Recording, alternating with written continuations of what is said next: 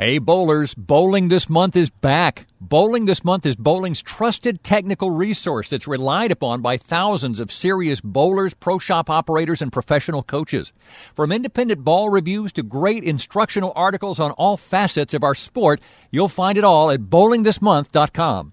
For less than the price of a cup of coffee per month, you can have online access to Bowling This Month's premium technical bowling content that will help you improve your game.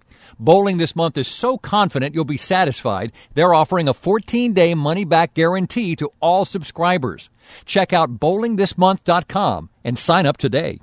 Now is the time to reinforce your bowling arsenal, and BowlerX.com is the online leader in price, service, and selection, with free insured shipping on every item we carry, including a complete line of pro shop supplies, as well as balls, bags, shoes, accessories, and more. Also, check out the large selection of closeout and discontinued items at a fraction of their original cost. BowlerX.com, your online bowling superstore, and proud sponsor of Above180.com. You can hear Above 180 on Stitcher Smart Radio. Stitcher allows you to listen to your favorite shows directly from your iPhone, Android phone, Kindle Fire, and beyond, on demand and on the go. Don't have Stitcher? Download it for free at Stitcher.com or in the app stores. Stitcher Smart Radio, the smarter way to listen to radio. BowlerX.com, your online bowling equipment superstore, presents the Above180.com podcast. Tim Berg is ready to hit the lanes, approaching the issues that you, the bowler, want to know. From the latest equipment reviews, coaching, to drilling layouts, and the stars of the PBA. Now, here's your host, Tim Berg. Joining us today on the Above180.com podcast is Mike Senek. Mike is the Storm and Roto-Grip staff coordinator. Mike and his team just finished up bowling the USBC Open Championships. So, Mike, I thought it'd be great to bring you on. We can talk about some of the latest stuff with Storm and Roto-Grip, and also talk about, because you're a left-hander, how to attack the pattern from the left-handed perspective. So, Mike, thanks for joining me today. Oh, thank you very much. All right, Mike. Well, your crew just got done bowling nationals. You guys, you posted a very lengthy review on a couple on Facebook pages and et cetera. But could you talk about that from the left-handed perspective, because you are a lefty, and I know a lot of times we dedicate these shows and more talk to the right side of the lane rather. So talk about it from the lefty's perspective and what a lefty needs to do to be successful in Reno this year. Sure. The left side this year, you kind of need extra help this year. The last couple of years, especially El Paso, a left-hander could sort of find their own niche, playing a little straighter and a little more toward the edge of the lane. This year, being the stadium, an extra foot of applied oil on both patterns has caused the left to be a little more of a game where you're going to have to play it more like a right-hander, where you're going to need a little bit of help, or you're going to need a little bit of extra surface to help break the pattern down to make it more scoreable. Just remembering, this is a very flat pattern, and it has an extra foot of applied oil, so it requires more precise shot making. And like I said, this year with the way the lanes are, you're going to need a little more help to break the lanes down. So even on the left-handed side, then it sounds like you want to start out with your surfaces in that 500 to 1,000 to maybe 1,500 range. Would that be a fair assessment? Yes, and it depends upon your rev rate. If you're by yourself, it wouldn't hurt you to have a 500 grit ball where you can break down 5, 6, 7. If you can play really straight 4, 5, 6, 7, so that you can actually start to blend the pattern a little bit. If you have more than one left-hander, 500 to 1,000 grit, depending upon your rev rate and your partner's rev rate, is the key. If you try to go with just like a 2,000 grit ball, you're not going to do enough to the pattern to kind of make it more of a scoreable pattern. All right, Mike. Well, we just saw Team NABR finish up last week with a very respectable score, 31 and change. And I watched 90% of that live stream and watched you guys, and it looked like they were doing as best as they could to break the lanes down properly. They're all playing the lanes on playing the right part of the lanes. Talk about how that can happen, and you still shoot a number like you did, and 3,100 is nothing to sneeze at, and a very respectable score this year in Reno. Yeah, 3,100 is actually a very good score this year. That's still very good bowling. The lanes this year, like I said, that extra foot of applied oil seems to have made them much tougher, much harder to break down. In previous years, you could kind of break the lanes in during the practice during that 10 minutes of practice and maybe the first couple of frames of Game 1. This year, we're seeing teams that go almost to the end of Game 1 before the lanes turn into something scoreable. T.J. Schmidt, who's the Storm staff for his team, shot 930 the first game, but still at that time got to third place for the 3100. So a 930 isn't a bad score in Game 1 this year. Great, Mike. And if I'm sure you had a chance to listen to the show I did with Steve Richter and Chris Schlemmer, and those guys went over some of the equipment, and the general consensus that they got and what they communicated to everyone here on the show was that there really isn't a magic ball this year. You can't just go and say, we got to get this ball from Storm, this ball from this, et cetera, et cetera. But talk about what equipment you guys found to have success with your crew out there in Reno. Okay, there were a couple of styles that seemed to work well. One, the Storm Fight was an excellent choice this year. It's got a very large weight block, super high RG, but a strong cover. That ball seems to blend the pattern out so that you don't see as much of the change from the oil to the dry, and you don't see as much of the left to right, so it gives you much more of a smoother transition spot. On the Rotogrip side, the Rotogrip Critical looked really, really good this year. Basically because of the hybrid cover and the triliptic core that's in that ball is a very strong core, but that core cover matches up, once again, smoother transitions. A ball that's worked at Nationals for multiple years now has been an IQ Tour. Once again, lower differential, low RG, the ball kind of smooths off the spot. But this year, like you said, there's no real magic pill this year. It actually is based upon your style, your rev rate, and who you're bowling with. Awesome stuff. And speaking of bowling balls, Mike, I want to remind folks, check out bowlingthismonth.com. Got all the great ball reviews on the website there. I'm looking at it right now. I'm seeing they're talking about, the new piece from Rotogrip, the high wire, got the pitch blue, which probably is going to be a little too weak for Reno this year, but got lots of great articles. Still seeing Jeff Riggle's piece here on how to attack the USBC Open pattern. A bunch of stuff they're talking about, weight blocks, lots of great stuff. Check out bowlingthismonth.com, and they can help you out with that. And check out the website. Lots of great stuff there. So, Mike, as we kind of move forward here, and let's talk about, you talked about a little bit with transition there. So it's the end of Game 1.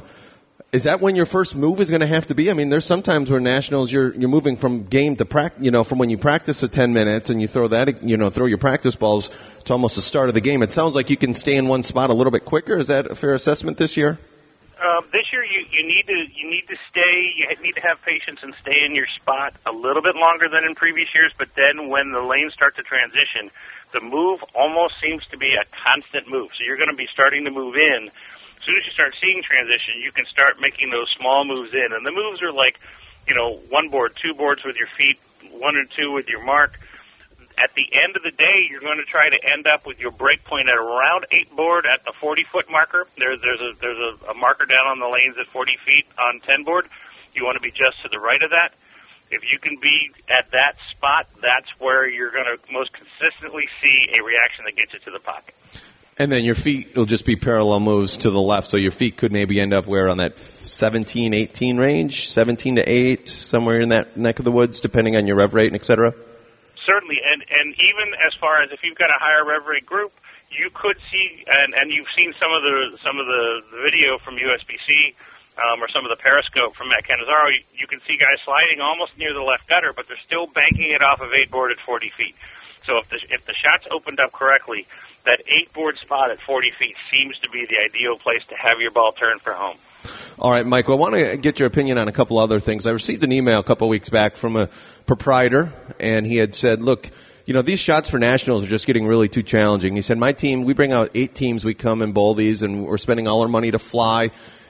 And we come down there, and my guys are not, they're 200 average house bowlers. They're not really that great of players, frankly. Their skill level is not to the Rob Gottschalks of the world, the Adam Bartas, the guys, the Team NABR types, the Jeff Riggles, et cetera, the Eagle guys who've won out there. What do you say to a group like that and how they can manage their expectations to go out there and, like you said, shooting 930 your first game is not a bad number? Basically, if you understand going in that the lanes are going to be hard, practicing shooting spares, knowing that spare shooting is also a very important issue. You're going to be leaving more spare combinations that you're going to have to pick up than you're used to at home. So if going in, you're going to need to work on your spare game a little bit. That actually can raise your score by 40 and 50 pins a game if your spare game is a little bit sharper. Also, understanding that this isn't like the house shot. This is a sport compliant condition. This is less than 2-to-1 ratio. That makes it hard. And if you manage that part, if you understand that part going in, I think you can come out with a better result. Mike, I know and you guys put out the shot up there at the lanes at Fort Meade. In all your practicing and all your sessions, have you guys tried, or has there been any success with anything with plastic down the middle, or any? I mean, in years past, some of that stuff has kind of worked to create some hold, or is that not really necessary, or are you not able to do that this year? This year, really didn't see the need for dragging the oil down 10 board. If the way that the pattern is applied, you can kind of blend it without having to kind of drag oil or take 360 grit and burn up the edge if you've got enough players, especially on the right side. If you've got more than 4 or 5 guys, 1,000 grit, 500 grit, depending upon rev rate, will do well at opening up the shot. If you do that plastic drag, or if you use too much surface to the outside, you can create sort of a left to right wet-dry condition that can actually lower the scoring pace on the pair. All right, Mike, a couple other quick notes here. This year, as people set up their arsenals, we want to go from, probably our most hooking ball all the way down to our least hooking ball and build in between.